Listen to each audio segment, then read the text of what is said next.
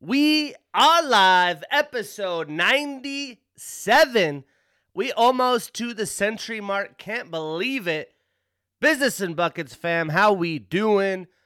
Beautiful Thursday afternoon here, getting ready to see the weekend in Seahawks Stadium. So I'm fired up for that and fired up to recap a savage UFC 278 card, talk the world of sports, what's happening, a little bit of NFL offseason, MLB. You already know the deal. But before we talk sports, let's talk fueled supplements. I know for me, sleeping is key, right? That's something that I always have top of mind. You sleep good, you have the energy, you perform well, you recover well. It really makes a huge difference. I wasn't very high on it until I was about 28 years old. Something at 28 just clicked, man. I mean, I used to sleep 4 or 5 hours, thought I was invincible. I hit 28 and the world fucking changed. Now I need a solid 8 hours, and it is really a huge part of a routine that I have to stick to if I want to perform the way I know I can and should to get the results I want. So if you guys do have trouble sleeping, you wake up groggy, you don't feel rested, if you toss and turn at night, it's time to check out Knocked Out. It's back, the market's leading advanced sleep and recovery formula. Knocked Out is now in stock with the facelift with 2 new flavors and an improved ingredient profile. You can experience an unreal night's rest with this all-in-one sleep formula, superior recovery, muscle repair, pain relief, and anti-inflammation. You can fall asleep faster, sleep deeper, and wake up feeling more refreshed. It regulates depressive and sedative actions critical for relaxation, decreases stress and anxiety, manages cortisol and adrenaline reset, plus increases growth hormone production. You get 2 delicious flavors to suit your guys' taste buds.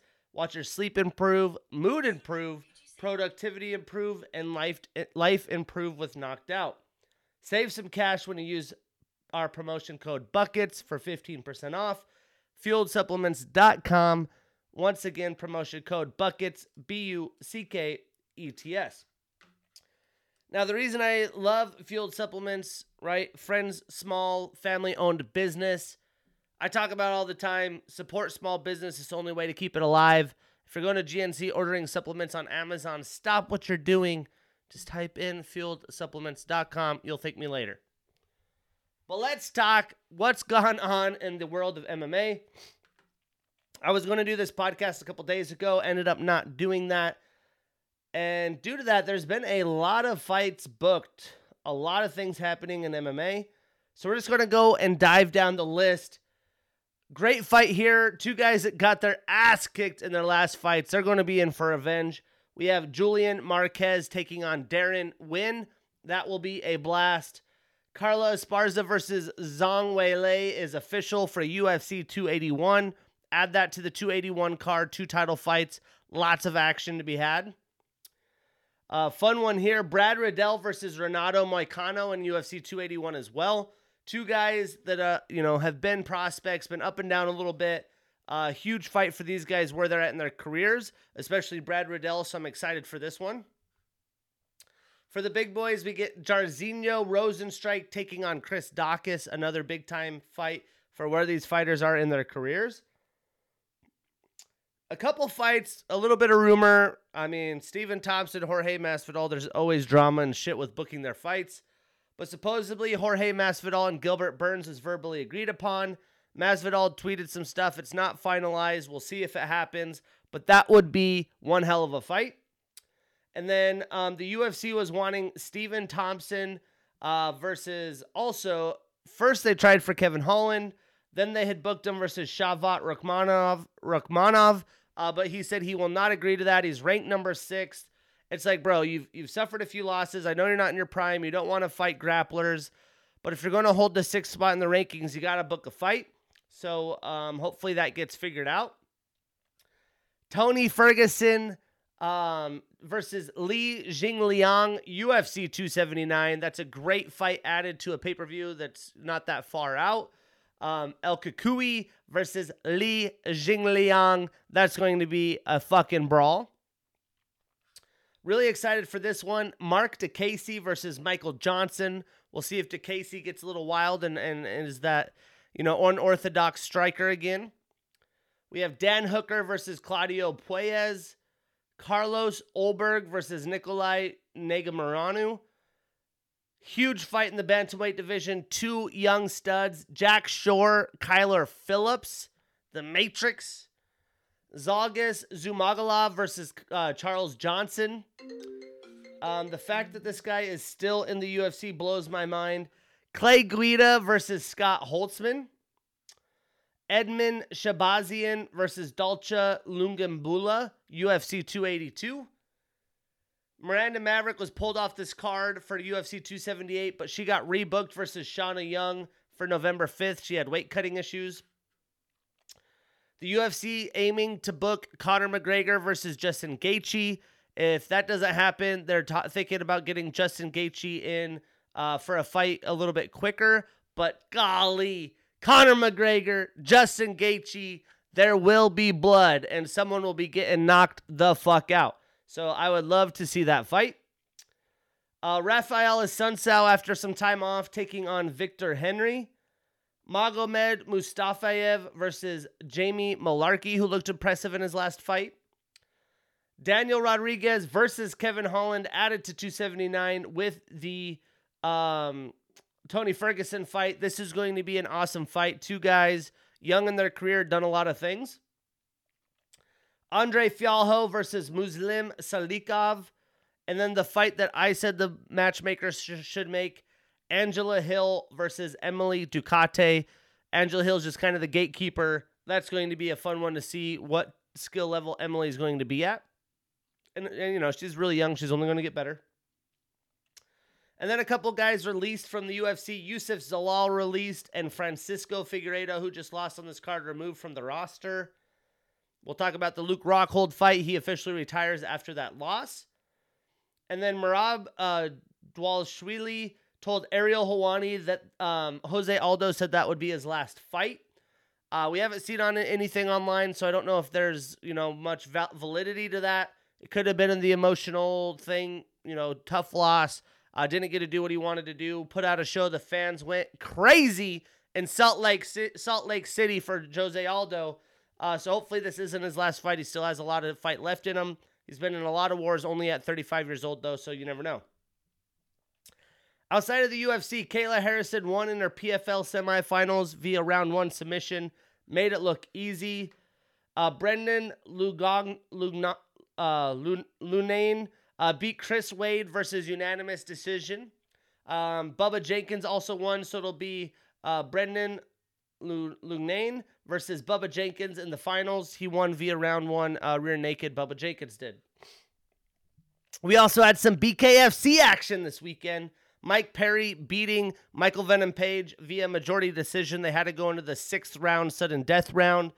Mike Perry was on the MMA Hour this week. And then the huge rematch in boxing, Alexander Usyk defeating Anthony Joshua in a rematch via split decision.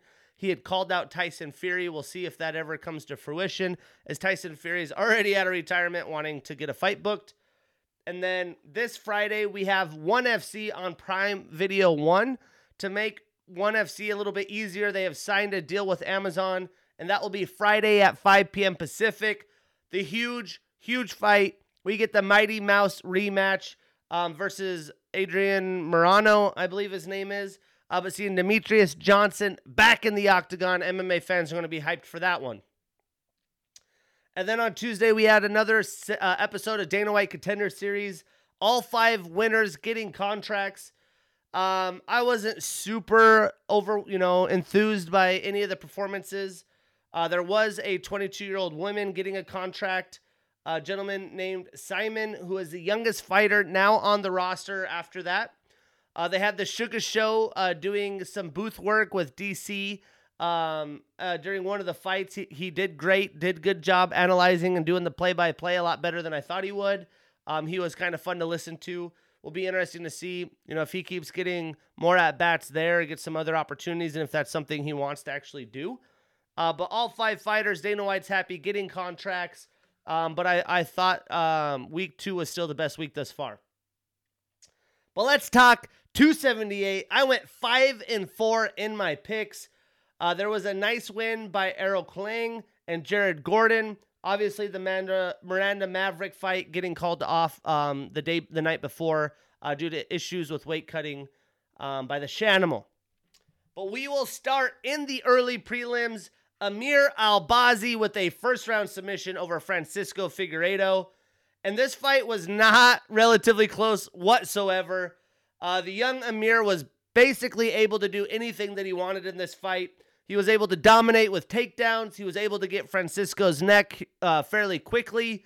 And I'm really interested to see Amir Albazi in his next few fights in the flyweight division. He hasn't had a lot of fights, fought very good competition, and has really kind of steamrolled through everybody. So now as he moves up the rankings, it'll get very interesting.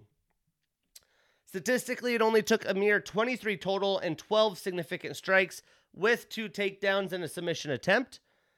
Amir is on a 4-fight winning streak now and is 3-0 in the UFC. He moves up 1 spot in the rankings to number 10, while Francisco is now on a 1-fight losing streak and is 2-2 in the UFC. Obviously, just got removed from the roster. So for what's next, we're not going to talk about Francisco anymore. But for Amir, I think Alex Perez would be the bout to make. That would be a banger. We'd really get to see a good test out of Amir if he took on Alex Perez. And then we had a draw. This was, I went 5-4, so obviously didn't win any money. I picked Amir in this fight. I had picked Sean Woodson here. But this fight was very interesting as Sean Woodson had a draw against Luis Saldana. And the fact that this even went 3 rounds is pretty fucking wild. And the fact that it ended up in a draw after what you had saw in round 1 is even more wild. I mean, Luis had knocked Sean down twice in round 1. And it seemed to be like very, very close to a finish. But Luis was kind of playing with his food, so to speak. He didn't put forth a lot of effort to get the finish after the knockdowns. And the next 2 rounds, Sean really started finding his groove. He took the rounds. Round 3, you could debate that was like a draw in that round in itself. Neither fighter really looked to confidently secure the win at the end of round 3. When a fight is that close, you would think they would have pushed for the finish, pushed for a finish, pushed for something. But Sean did look comfortable in guard when he had to be there. Luis seemed to be improved pretty much everywhere. He is a young fighter, trains out of the MMA lab, so getting a lot of good bodies there. Statistically, Sean landed 86 total strikes, 73 of them significant with that submission attempt, compared to Luis's 96 total, 91 significant with a takedown and 2 knockdowns. But majority of those strikes, knockdown and takedown, were round 1. So Sean, put it together the latter half after damn near getting the lights taken out from him. Sean now has his 2-fight winning streak come to an end. He is 3-1-1 since his Dana White Contender Series victor over Terrence T-Rex McKinney. And Luis ends his 1-fight winning streak and is 2-1-1 since his Dana White Contender Series victory. So what's next for these gentlemen? How about Luis versus Jonathan Pierce? I think that would be a ton of fun. And for Sean, Derek Minner would be a good bout as well, as both fighters look back to get in the win column. Yeah, all that work put in ends up in a draw. No bueno. And then the fact that this was in the prelims is pretty wild, but the prelim headliner, Marcin Tybura, with a majority decision over Alexander Romanov. I did pick Romanov, so missed this fight. And I wasn't too surprised. I mean, this fight was not surprising, even though I did pick Romanov. I thought this would be a very tough test. Romanov's toughest test in the UFC. And Tybura stuck to his game plan on what works. He was able to put his weight on Romanov, do some dirty boxing, right? Keep him up against the cage. And he was able to do this early on. And I'm pretty sure it frustrated Romanov, right? Romanov has been able to kind of just steamroll through everybody with his wrestling. He got frustrated, probably threw out his game plan in the rounds 2 and 3 and started getting reckless because Romanov was very aggressive and was able to wrestle Tybura round 1, right? He was able to wrestle him, take him down, control, didn't really land a lot of damage. But Tybura didn't panic. He's a veteran. He's been in some wars. He's seen guys with different styles and probably thought, if I could let this guy gas himself out, let's do it. And, that's really what happened. Romanov started weakening. and Tibera was able to avoid the takedowns in round 2 and 3. And his style wore on Alexander. At the end, he was like slapping his butt and doing weird shit, and he ended up losing, right? It was a close fight, could have went either way. I'm not mad about the decision. You know, my parlay was already busted anyways. But statistically, Tibera landed 82 total and 47 significant strikes compared to Alexander's 95 total and 40 significant strikes. He also had 2 takedowns and a reversal. And although Romanov outstriked Tibera, the volume Tibera had in rounds 2 and 3 won him the bout, in my opinion. So now Tibera starts a new winning streak. He is 6-1 in his last 7 fights. He does move up 1 spot to number 10 in the rankings. While Romanov suffers his first loss and is 5-1 in the UFC, he does stay at number 13 in the rankings. And it's just really interesting. Romanov obviously has some maturing to do. He's a young fighter. He could wrestle, needs to work on his striking, and needs to work how to put together a full fight, although he was undefeated and this is his first loss. So what's next for these big boys? I think Tibera, I mean, he's fought damn near everyone in this division, right? A lot of the big guys, maybe not the top names. He never made it up that far. But I think Blagoy Ivanov, who's also ranked, that would be a great matchup. It is a lower ranked fighter, but he's fought a lot of guys ahead of him that he's already lost to. And for Romanov, how about Sergey Spivak? I think that would be a very enticing matchup. And another guy who could wrestle, battle of the wrestlers, who wants it? I'm sure we'll see the best Romanov we can see now that he is not undefeated. And then in the main card, another bout, not quite heavyweight, but light heavyweight, where Tyson motherfucking Pedro with a first round TKO over Harry Hunsucker. And this barely went anywhere. I mean, there's not a lot to talk about in this fight. Pedro dominated throughout the first round. This was Harry's first time attempting light heavyweight. Didn't have a lot of success at heavyweight, wanted to move down, and he got outclassed. Tyson only landed 6 total and significant strikes with that knockdown. Ended up being a body kick that kind of shut down Harry, and Harry had 2 total and significant strikes. Tyson is now on a 2-fight winning streak after 4 years away due to injuries, so he's looking good. And Harry is on a 3-fight losing streak all in the UFC. We'll see if he will last on the roster. The light heavyweight division, though, if there was one you could last, that's probably the one, as it's not as deep. But what's next? I mean, if OSP is going to continue to fight at light heavyweight, I think OSP versus Pedro would be awesome. A veteran who's been there, fought a lot of big names, taking on the young stallion. And if not, how about Azamat Murzakanov, another prospect that's been running through the division? And for Harry, if he is still in the UFC, Ihor Potieria makes sense as he's in the bottom of the rankings as well. And then the Power 3, the big 3 fights. I bought the card again. I've been buying pay-per-views. I don't always do that because of these 3 fights. We had Merab Dvalishvili with a unanimous decision over Jose Aldo. And a lot of people were critical in this fight, right? A lot of people were upset at how this fight played out. But I enjoyed it. Real MMA fans, I think you'll enjoy it. You knew what you were getting when you put these 2 guys together. Aldo just spent so much energy defending the 16 takedown attempts that the machine Dvalishvili put on him. And he didn't have a lot left after that to put out his own offense, to really look for the end it, sorry, thank you, pound for pound, knockout, bam, shot. And, this is Merab's game. He had some sloppy power shots, had some combos. He does some wild striking, spinning shit, but a lot of those didn't land for major shots. It was all about just weighing in on Aldo against the cage, kneeing him. Some of those knees at some points were pretty, looked like they were affecting Aldo. But I was going to put money on Aldo as the plus 100. I was going to put 100 on him, but I didn't because he struggled to make weight, and you could see by his body language this was not an easy weight cut. Obviously, he's one of the featherweight GOATs, if not the GOAT. And, he moved down to 135 to have another chance at a title. Took him a little while to figure it out. He got hot. And this was definitely probably his hardest weight cut at 135, besides maybe his first. But at 35 years old, that shit doesn't get easier. And, Merab said on the MMA Hour that Jose said this was his last fight. But I think if there was validity to that, we would have already heard it by now. So we'll see, but I hope that's not Jose's last fight. But with this loss, he's not going to be fighting for any titles anytime soon, so it very well could be. Because he doesn't really have to prove anything. And the bantamweight division is full of fucking certified killers. But how about that takedown defense? We all know how legit Jose's takedown defense is. But golly, I mean, the machine, if he wants to take you down, he takes you down. He could not take Aldo down. And the gas tank of Merab, the machine, is just relentless, man. I would love to see him. I mean, maybe not love because he's not the most action-packed fighter.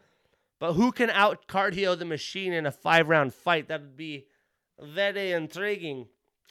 But statistically, Jose landed 59 total and 38 significant strikes compared to Merab's 135 and 57 significant. He was 0 for 16 in takedowns, which is fucking bananas. I thought Merab would at least get a couple. But Merab is now on an 8-fight winning streak. 8 fights. That's very impressive. He moves up to number 3, or moves up 3 spots in the rankings to number 3. While Jose has his 3-fight winning streak come to an end and moves down 3 spots to number 6, so they just swap in the rankings. What's next? I mean, Ariel Helwani kind of put it in a good way. It's like a bantamweight circuit right now. You have all these fights booked up. The winners just kind of move on. I think Merab isn't going to be ready for a title shot. I think the winner of Petr Yan, Sean O'Malley, is way ahead of him. I think that if Henry Cejudo came in, he'd have a better shot than Merab. And obviously, Aljo's a champion. If Aljo beats TJ, right, you don't want to book that anyways. TJ, I think, is going to win anyways. So there's a few different fights, I believe, ahead of him. I think Cheeto should be ahead of him. So I don't think he's necessarily, number 3, you're ready for a title shot. So I think he should get the winner of Corey Sandhagen and Song Yadong. He's already lost to Song Yadong, so that would be intriguing. Plus, I think Corey would be a good matchup for him. So that would be the fights that I see Merab getting into. And for Aldo, I think if he's still fighting, book him against Dominic Cruz, a veteran legacy fight. They've never fought each other. That would be fucking fun. They both still got plenty left in the tank. And, that's a win-win for those fighters. I think that's a fight to make. And then in the co-main, we had Paulo Costa with a unanimous decision over Luke Rockhold. And this fight was a wild affair. Luke was abused, completely gassed, and outclassed by Borishina, the Eraser. Even though the Eraser couldn't erase, right? He couldn't get the finish, which really was depressing. I had some finishes on this I thought I was going to get. I had some finishes on the Kamaru Usman fight that I thought was going to get. Ended up striking out. Brutal day. But Paulo, man, he even was able to wrestle Luke. I mean, Luke was so fucking gassed, and once he hit him right on the nose and shattered his nose, there was blood everywhere. He couldn't breathe. I mean, Paulo straight destroyed Luke in rounds 1 and 2. I think if he would have been a little bit more aggressive when Luke was rocked, which I know he respects Luke, Paulo's in a rut of his own. You don't want to put yourself in a knockout situation. But I think you could have just been a little bit more aggressive and got the finish. And then somehow Luke makes to round 3. And, Paulo had already had his neck, went for the rear naked. And Rockhold just gave everything he had, hands down, fucking all the way into the right, and landed a couple of them. And, Paulo's a big guy. He kind of, steps back, does that shoulder shrug where you're like, oh, shit. That would have been bonkers, especially what had happened in the main event. If this happened in the co-main, oh, my fucking God. But to me, the storyline was all the press. We have the embeddeds for pay-per-view weekends. Luke was clearly vocal in media. I don't think you could miss it if you're on social media and follow anything MMA. I thought he was just battling demons. Like, he talks about all the shit he went through and how he's a wholesome person now. And a lot of the things he said did have valid statements to it, right? Luke's 37, I'm 30. He's probably has more experience in most things than me. And I feel like I speak very highly and wholesomely, and I get like that psychological output of the way Luke is talking. But the things that you would say, you wouldn't say with that demeanor and tone. He's like, motherfucking, like, fuck this, fuck that. Like, he's definitely got some issues. And I think he was more worried about that than this performance, although he said, I assure you, I've been focused on recovery the past few years. I need my body healthy. I'm in a good place mentally. I just think he was so worried about what was being said and trying to get in Paulo's head that it affected him. I mean, no matter how physically prepared you are, our mentality can only take so much, right? Our mental game can only take so much. It's like a cloud storage. You can't upgrade it. Maybe you can through training, I guess. But he just had too much to sometimes speak softly and carry a big stick, so to speak. But once that nose got broken, bloodied, I mean, he was fucked. He couldn't breathe. He had his hands down. He was classless. I want him to get knocked the fuck out. I'm happy he lost. I respect the man as a fighter. But it was crazy how once Paulo did have his neck, I mean, it's so bloody, you couldn't really quite get under it. Luke ends up getting on top, gets a reversal. How that happens, I don't know. The blood definitely helped. But then he's just smearing blood all over Paulo's face. It's in his mouth. It's in his eyes. I'm like, oh my God. Like, what in the actual fuck? This is some gladiator shit. And Luke said that's just a fuck you because he doesn't like Paulo. So yeah, I mean, this fight had a little bit of everything. It was wild. It was the most fun, lopsided affair you could ask for, and Luke did have some moments. Statistically, Paulo landed 106 total and 73 significant strikes. Went 2 for 2 in takedowns, compared to Luke's 57 total and 51 significant strikes with a takedown in 4 attempts, and that reversal. So Paulo is now on a new winning streak after losing 2 in a row. He stays at number 6 in the rankings, while Luke finishes his career on a 3-fight losing streak. He didn't win since September of 2017. Once he lost, and that was the next fight after he lost to Michael Bisping as the title holder, and he announced his retirement right away, said, I'm too fucking old for this, yada, yada. Paulo did call for the winner of Marvin Vettori and Robert Whittaker on the MMA Hour. I think if Bobby Knuckles handles business, which I expect him to, that is possible. But I don't think they would put him up against Vettori if Vettori won. So if not, I'd love to see him take on Kelvin Gastelum. I think that would be an amazing fight. That'd be a good test for Paulo. And I know that's not up in the rankings, but you don't always get that, luxury. So I think that would be banger. But Bobby Knuckles, Paulo Costa, that would be pretty sick as well. And then the main event of the evening, Leon Rocky Edwards with a 5th round knockout over Kamaru, the Nigerian Nightmare, the pound-for-pound Nightmare Usman. And man, oh man, I mean, this lived up to the nickname Rocky. This was a true Rocky moment, if I've ever seen it. I mean, Kamaru was looking like he was easily going to take the fight. I mean, round 1, Leon got a takedown. He ended up on top, did some ground and pound. That was like, what the fuck? Kamaru's the wrestler. He got taken down. This is shocking. I think Kamaru is probably shocked. But rounds 2 and 4, Usman put in work, man. I mean, his straight left jab is a thing of beauty. That's Trevor Whitman all over it. That's one of the pieces he's added to his arsenal since training with Onyx. And man, was it landing stiff and getting Leon right in the fucking mouth. And some of the combos he had, then he started wrestling. He's like, all right, let me grind out Leon a little bit. And it seemed to be a bad night in the office for Leon. Almost a recap of the first fight, besides Leon ending up on top in round 1. Then there's a minute left, right? Kamaru, I have a 3rd, 4th, 5th round finish ticket. It almost got finished in the 4th. Round 5, it just seemed like Kamaru was complacent to get the win. And in between round 4 and 5, Rocky's coach literally gives a Rocky speech like, quit fucking feeling sorry for yourself. You deserve to be here. Rock, I need everything you fucking got. Come on, snap out of it. Look at me. Like, we need to do this. You can do this. All the work you put on, it can pay off. And a minute left, he throws a right, tries to get Kamaru to react, which he does, to hide his huge left head kick, lands clean, and Kamaru collapses. He lawn chairs, eyes roll back, arms stiff. he didn't have to follow it up because he was straight knocked the fuck out. He dropped the champs. The lights were out. And what a moment. I mean, the viral video of someone putting the Rocky music behind the coach's words and then that knockout, I mean, fucking phenomenal. That's why you fight, right? That's why there's 5 rounds. And Usman was fucked up. I mean, he was out for a while. He was asking his team what happened. He probably didn't even know they had fought yet. It took him a while to get out of the octagon, so he's shooken up.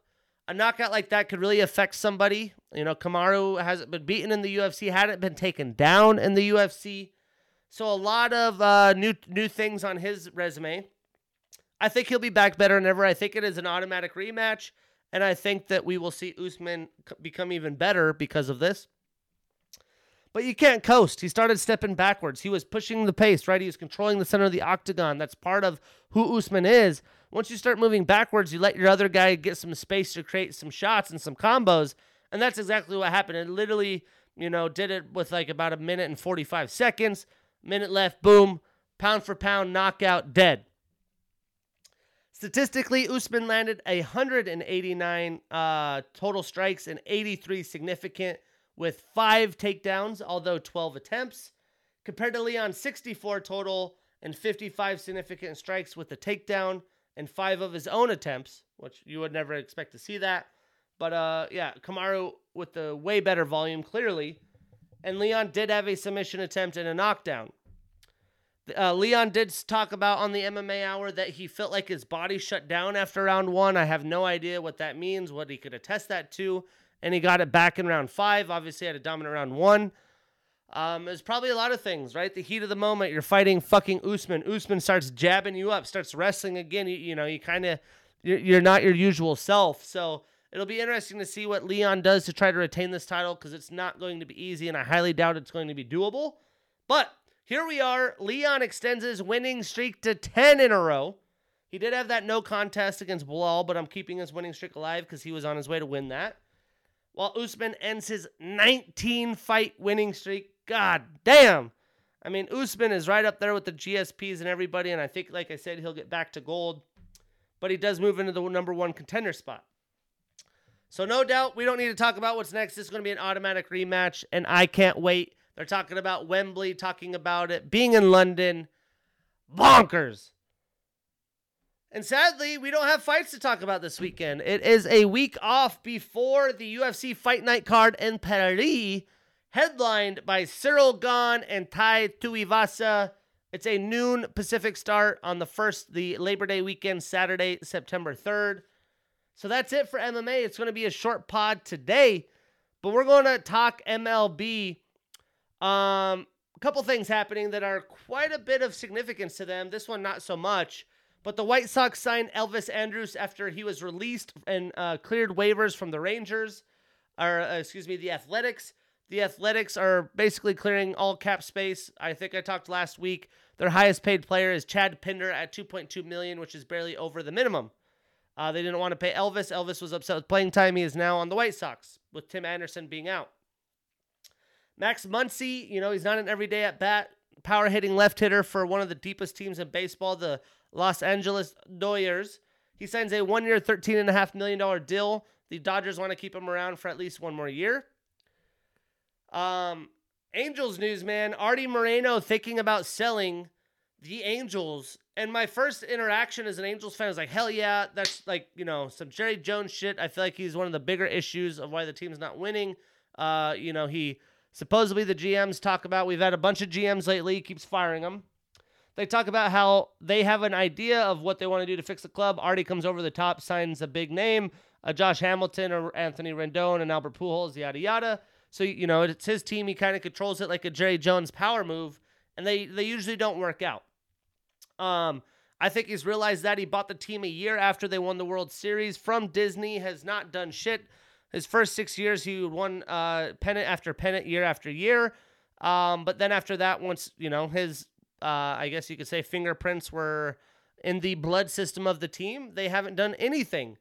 They have generational talents. 2 of the, in my opinions, at the end of it, Mike Trout and Ohtani will be the 2 best ever to do it on the same team.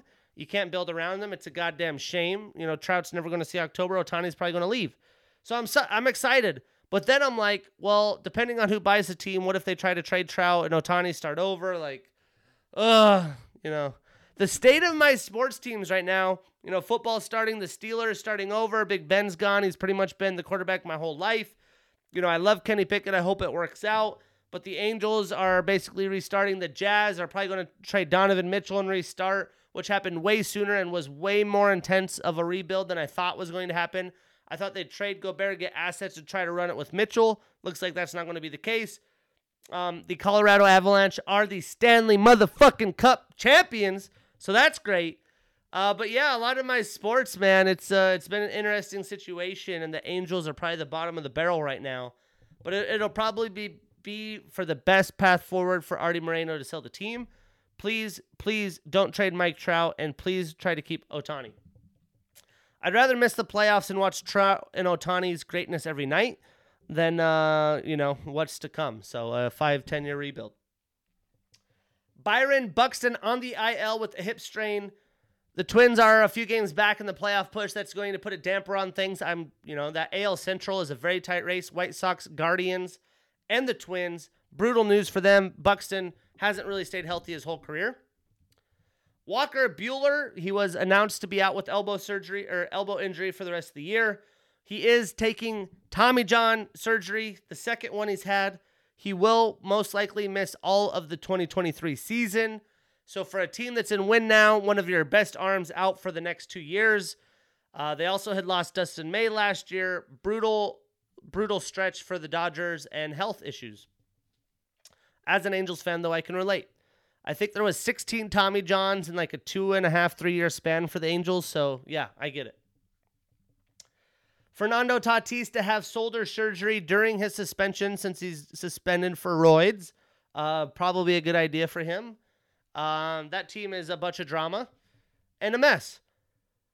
Bryce Harper returning this weekend. He slayed it in AAA. I believe he's just going to be DHing since he won't be able to field. And another contender with brutal news, Nestor Cortez going on the IL with the groin strain. It is only the 10-day. Would be surprised if that's all it is. But they're going to need him because the trade of Jordan Montgomery has obviously bit them in the ass, and now you lose Nestor Cortez. And then the MLB already announcing the 2023 schedule where every team plays every team. Hallelujah, that's going to be great. More balanced schedules. Teams are going to be more even for a wild card run where divisions like the AL East, NL East won't have to battle each other and, beat each other up. You could go and get more NL teams, AL teams. And for fans like myself that go to a lot of games, you could see more teams come in, see some relevant superstars around the league. As we look at the standings today, Yankees, we're clearly running away with the division. It's been a tough stretch. They're 4-6 in their last 10. They're 7 ahead of the Rays and 8 ahead of the Blue Jays. The Guardians increasing their advantage. They were 6-4 in their last 10 games, 4 games ahead of the White Sox and the Twins. The Astros 12.5 ahead of the Mariners. It's a huge difference. In the NL, the Mets are only a game and a half ahead of the Braves. The Braves making that strong second half push just like last year. A little deja vu. And the Phillies are 9.5 back. The Cardinals have increased their run. They're 6 ahead of the Brewers. They're 8-2 in their last 10. They're at a plus 120 run differential, which is one of the best in baseball. And then the Doyers, 19.5 ahead of the Padres. That is all locked up. I mean, not officially, but might as well be. When we look at the wild card push and the standings for the wild card teams, don't forget there's the extra wild card team. They will have a best of 3 with the best seed hosting all 3. We have Tampa Bay a game ahead of the Blue Jays and the Mariners in the third spot, 2.5 ahead of the Orioles, 4 ahead of the Twins and White Sox. So going to be an interesting race. A lot of that comes down to the AL Central. In the NL, the Braves are 8 ahead of the Phillies, and the Phillies are 2 ahead of the Padres. The Padres are a game and a half ahead of the Brewers and 5.5 ahead of the Giants. I really just, for some reason, want the Padres not to get it because I thought the whole Tatis contract way too early, guaranteed money, wasn't going to pan out. He wasn't a proven player, has injury history. And then they had all these people I love the stadium. I love the aura of the team, the jerseys. They got Juan Soto. That's all great and dandy. But you can't even make the playoffs. That'd be pretty savage. I don't know why. I just kind of want to hate on them. I guess I'm envious. And then this weekend, we have some interesting series. The Angels' first trip to Toronto. We'll see who is unvaccinated for my Angels or not. I started watching the game this morning. They got blown out, turned it off. Watched the full game yesterday. They choked in extra innings. My give a fucks of this team are so low right now, and it'll be interesting to try to watch the rest of the games. But games like this, you get to see Vlad Jr., right? That's going to be fun. Trout and Ohtani, again, I want to watch them every at-bat. When Ohtani's pitching, I'm going to be watching. He pitches Saturday. Guess what? I'll be watching. And he's taking on Alex Manoah, which will be a ace showdown. What else we got this week? We got Rays, Red Sox in an AL East battle. That'll be the Friday night Apple TV Plus game. We have Twins hosting the Giants in an AL-NL battle. Two teams desperately needing a lot of wins. Cardinals, Braves, that's going to be an awesome potential playoff preview. And Mariners hosting the Guardians. Ichiro retirement weekend. That Friday game is also on Apple TV+. That's going to be a huge series. We look at what happened this past weekend. The Orioles beat the Red Sox 2-1. Mets swept the Phillies 3-0 after beating them like 3-1 the week before. Blue Jays beating the Yanks 3-1. White Sox and Guardians go 1-1. One was a weather delay or postponement. And then Braves beating the Astros in an AL-NL showdown 2-1. Wrapping up in the NFL, Matt Corral out for the year with a Lisfranc injury. Brutal news. I think he's one of the better rookies in the draft class for quarterback, and he will not be able to get his opportunities. Although Baker Mayfield is announced the starter, it doesn't seem like he would have had much playing time anyways. Deshaun Watson's suspension finally finalized at 11 games. It got extended from 6, and he adds a $5 million fine to the situation. I'm sure he's happy for that it's not a full season.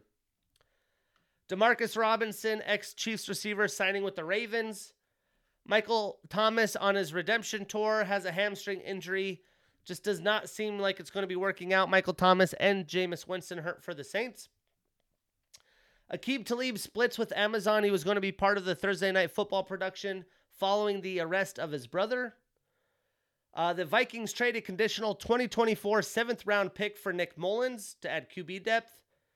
The Raiders are going to release Kenyon Drake, who was a pretty, big-time running back that had some good years of late.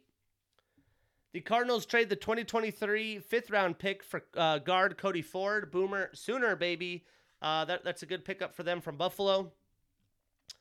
Chase Young on the PUP list as he's trying to recover from that ACL injury. Will miss at least the first 4 weeks. And Jamison Williams is going to miss 4 weeks on the PUP as well. Tyron Smith has a knee injury, going to be out 3 to 4 months, so most likely out until December or January. Brutal news for the Cowboys. They always are trying to run. I always want to believe in them, but injuries is not, they're getting older and injuries are quite prevalent, especially to their offensive line. J.C. Treader, amazing Pro Bowl guard, announces retirement for the Browns. Shaquem Griffin, brother of, the dynamic brother duo that got drafted in Seattle. UCF legend, pass rushing legend, known for his hand issue that he was born with, announces his retirement. And then Rex Ryan is going to participate in one of my favorite shows, The Amazing Race. He's going to need to get in shape for that. It'll be interesting to see how that works out. And then we had another episode of Hard Knocks this Tuesday. I love me some Hard Knocks. The Steelers play them this week. Supposedly it's going to be Trubisky and Pickett's last, they're going to determine the starter after this. I think it's going to be Trubisky, but I hope they start Pickett if they're going to do it that way because he hasn't started yet for the first unit. But yeah, Hard Knocks has been great. You got to love the coach. You got to love the enthusiasm. They showed the joint practice. Jamal Williams getting all up in people's faces. There's a lot of ex-Steelers there. Antoine Randall, Deuce Staley. I'm enjoying it. I always like Hard Knocks, but this has been a fun season. And how can you hate the Lions or not root for them? And I talked the state of my teams. The Angels, I'm, wearing out. I pretty much have no excitement for the Jazz at this point. And then my Steelers, it's kind of like unknown. We'll probably find a way to keep Mike Tomlin out of the losing record thing. keep a streak alive. Obviously, love the offensive talent. Pat Freiermuth, Najee Harris, Claypool, Deontay getting re-signed. And how about this motherfucking George Pickens, man? He's looking good. But the offensive line seems to be a big issue. They signed some pretty decent named offensive linemen this year in free agency. Was hoping that'd fix the deal. Saw something that they haven't drafted a first-round lineman in 6 to 8 years. Yeah, that obviously will catch up to you. I'm sure they'll be drafting linemen a lot after this. The defense, pretty solid defense. Cornerback definitely is a wild card with a lot of guys that aren't proven, but look to be like they could be that type of guy, such as a Levi Wallace. But there is some age there, injury concerns. You lose a guy or two, it's not going to be good. The division's going to be tough. The Ravens will be the Ravens. The Bengals, probably, the class of the division. Thank God Deshaun Watson's out 11 games, so the Browns aren't too much of a wrecking ball this year. But I'm excited. It's going to be fun, but it's like we could suck for a long time. Pickett doesn't work out. Trubisky doesn't work out. It could be the purgatory of quarterbacks. So it's going to be an interesting year. I'm not as excited. It seems like a few years ago, the Steelers didn't have a lot of chances at the end of Ben's year, but they had a chance with that defense. The Angels with Ohtani and Trout, I figured they'd figure it out by now. And the run with Gobert and Mitchell, I figured they had it. So thank God for the Avalanche, because it might be some long seasons for me as a sports fan. Elsewhere in sports, Dickie Vitale is cancer-free. Love to see it. Love me some Dickie Vitale. The Big Ten getting over $7 billion with a B, for a TV contract through 2030. Peacock getting some games, 4 conference games a year. Most major networks involved, but not ESPN. And then Nick Saban signing with Alabama through 2029 for $11.7 million annually. Obviously, that was going to happen after what had happened with George Kirby. I hope I didn't say his name wrong. That's the Mariners pitcher, right? Georgia football head coach. Kirby Smart. Jesus, I knew I had that wrong. I'm in baseball mode. Kirby Smart and everybody else getting signed. You knew Nick Saban's like, hey, I need that. Just because I'm an Avalanche fan, the Calgary squad signs Nazem Kadri. Kadri had a breakout year, huge part of the Avalanche run to the championship. So he gets a big payday to play for the Calgary Flame. I'm sure he'll be happy being back in Canada. He played for Toronto for a long time. Somehow UD is back. Udonis Haslem is back for his 20th NBA season. Miami already said they will retire his number once he is officially retired. Why don't they just have him as a coach? This is very Juwan Howard-esque, but UD back in the 305. KD staying with the Nets. I am going to Pacers Nets the day after Thanksgiving, so I'm hyped about that. We got some pretty good tickets. Kyrie Irving, KD, Ben Simmons running it. See what they can do. Zion, it will be ready for opening day. Chet Holmgren played in the crossover at Seattle University. Injured, had a Liz Frank injury, officially out for the year. Brutal news for the Thunder and Chet Holmgren. The Jazz send Patrick Beverley to the Lakers for Talon Horton-Tucker and Stanley Johnson. They liked Tucker out of the draft, didn't end up getting him, but trade an older Patrick Beverley for 2 young talent. I like that as a Jazz player or as a Jazz fan. We're not in win now mode now, especially probably, this just shows to me that we're probably trading Donovan. And to get a young talent with some good potential for Pat Bev. Pat Bev and Russell Westbrook on the same team, though, same locker room. That's we'll see what happens there. And to wrap it up, I just watched Welcome to Wrexham on FX. It is Ryan Reynolds and another gentleman buying some English club out of Wales, where they fell out of the professional league. They're trying to work their way back up. It's a lot of fun, and it kind of reminds me of the state of my teams, right? It's like the Angels. Someone's going to own the Angels and have to work their way back in. At least you don't drop out of the MLB like you do in soccer's drop out of leagues. But it's cool. Blue-collar town. I'll, maybe get into soccer a little bit more, and maybe you can follow Wrexham on their path to, getting rejuvenated. But it was cool. I watched the first episode. I'm going to watch the second after this. As the first 2 episodes came out, I'm guessing it's coming out every Wednesday night. But that's why you love sports, right? The community's into it. Huge moments. The Stanley Cup, I'm not as big as an Avs fan, so that wasn't as monumental for me. I never saw a Jazz championship. I've never been a part of an Angels championship. But those years the Steelers won a Super Bowl were life memories, huge moments. I wasn't in Pittsburgh, but, some of the bigger moments of time for me and when it comes to relevance and just excitement. So that's why I'm doing this. You got to love sports. It brings people together. It's a community. It's something that's relatable. You could relate. So excited to talk more sports next week. We will break down the UFC Paris Fight Night card. Won't be able to recap anything because there's no fights this weekend. So get out, enjoy some nature, enjoy summer. It's beautiful here in Seattle. Looks like summer's extending into September, which is great because it didn't start till July. But yeah, we'll see you guys next week. Episode 98 coming at you.